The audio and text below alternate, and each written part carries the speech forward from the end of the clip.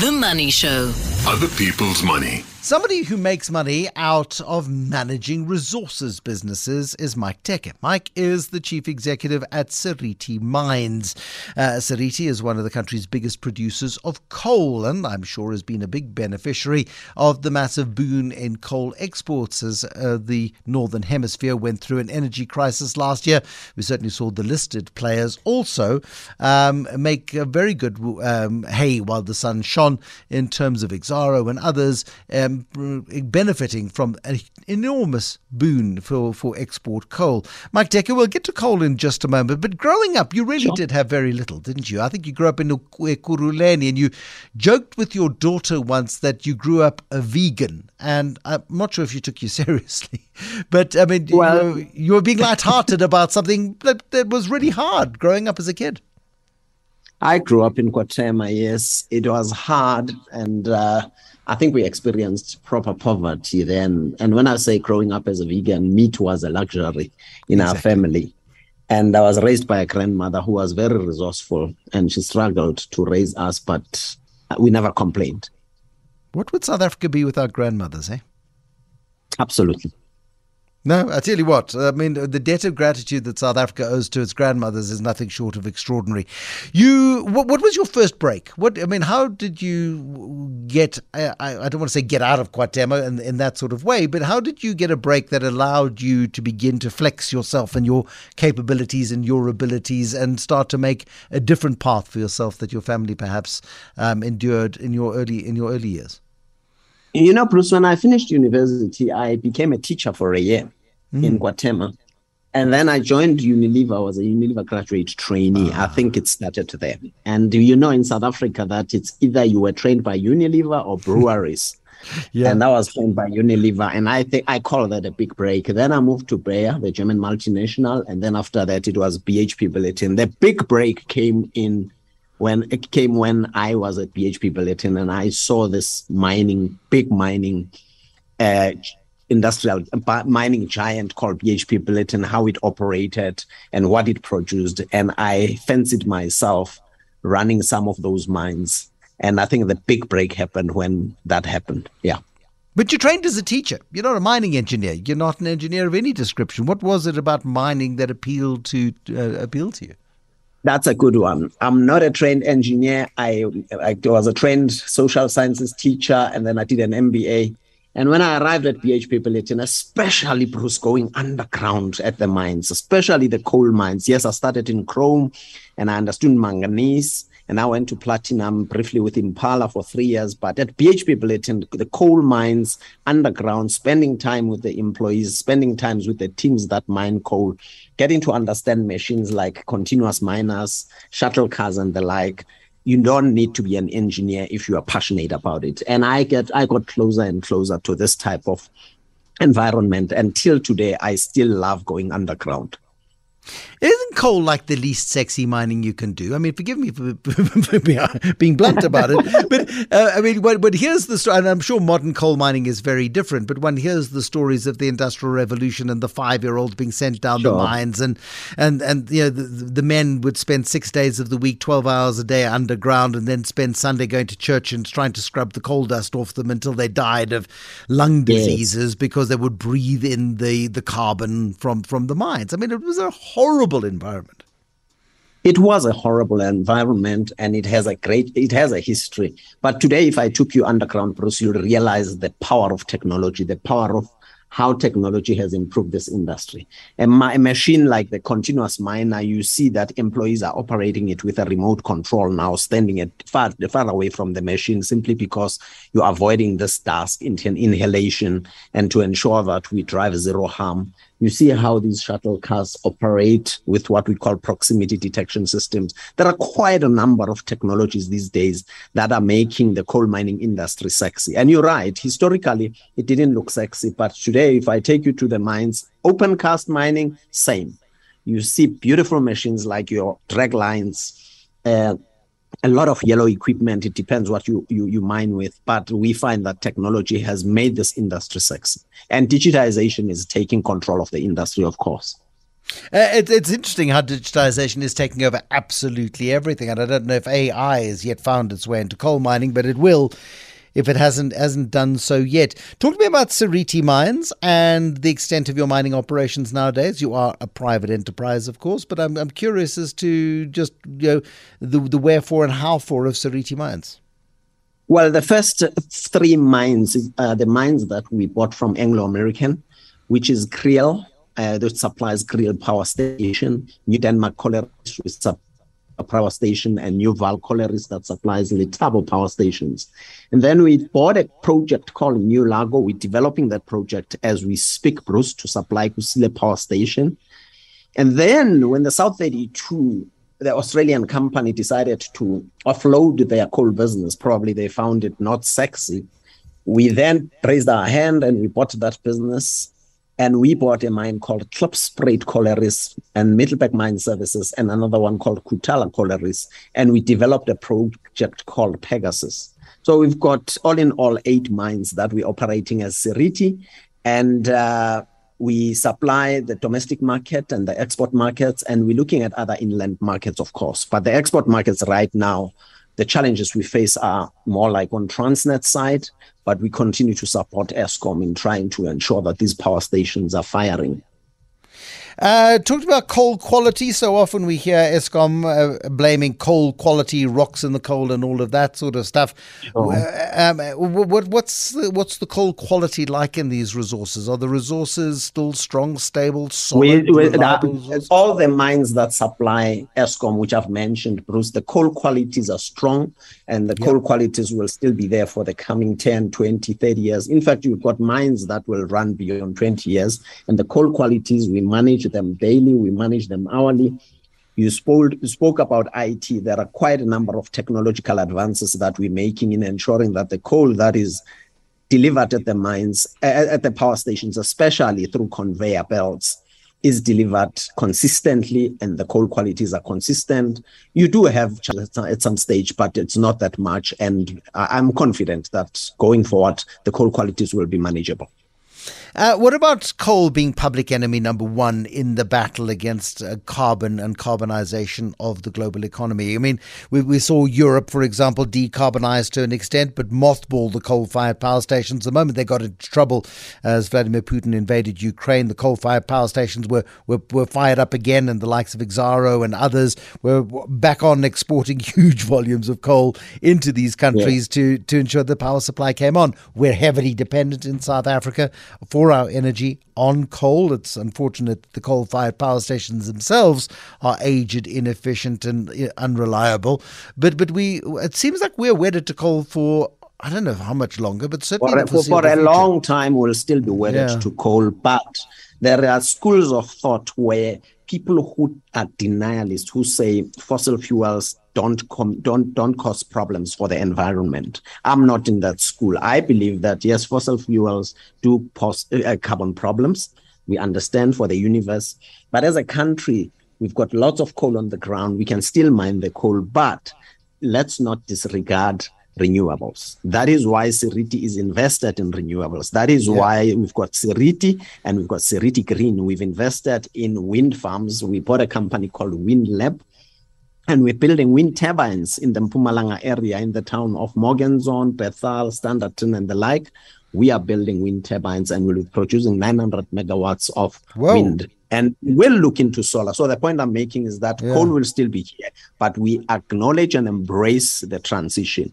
Even beyond that, I know the story of EVs, electric vehicles. We're talking about that, and we will embrace that because we believe that the future will be fossil fuels transitioning into green. I agree. 900 megawatts of wind is essentially 2 Kusiles or 2 Mudupis. I mean, it's a significant... No, it's not. Is it not? 900 megawatts is 1 unit of... 1 unit. You see, now because after all of this time, I still don't understand electrical speak, but you do. So it's 1 unit of... So it's actually, it's significant, but not game changing? It's not that, but it is a game changer. We need electrons on the grid. We need as much megawatts to make sure that we avoid this load shedding. So if you look at Kusile, it's 4,800 megawatts. One unit is 800 megawatts times 6, which is 4,800 megawatts. So we're building 900, as I said, with wind. But every megawatt is important these days. When do you anticipate your 900 megawatts will be up and blowing? Well, we'll start building now, and 2025, the first 155 will be taken by Seriti itself. We'll be using that in Seriti, and then the rest will be beyond 2025, 2027. How are you? I mean, it's ironic, but I mean, how are you guys coping with load shedding? The mining industry is a big consumer of energy, of course, and here you are digging up the coal to feed into the power stations that are struggling to supply enough power for us to actually keep our lights on. We cope because the coal mines don't get load shedded simply because if you load shed the coal mines, then there won't be any coal. If there's no coal, then the power stations will shut down. Gotcha. And can you imagine a mine that supplies 5 or 6 of these power stations? What would happen? Yeah.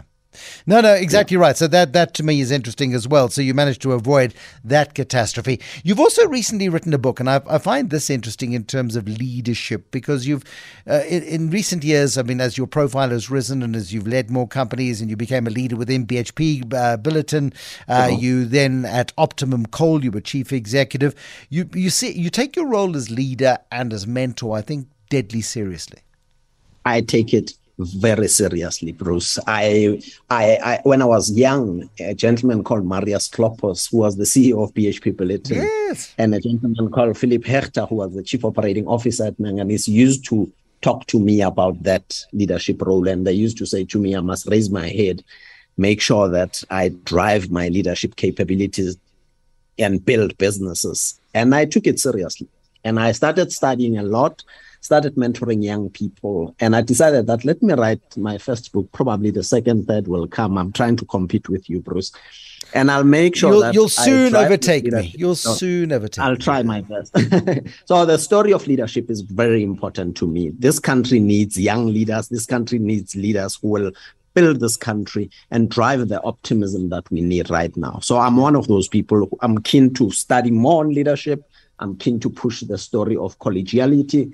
I'm keen to push other concepts that I believe are going to make this country a better place.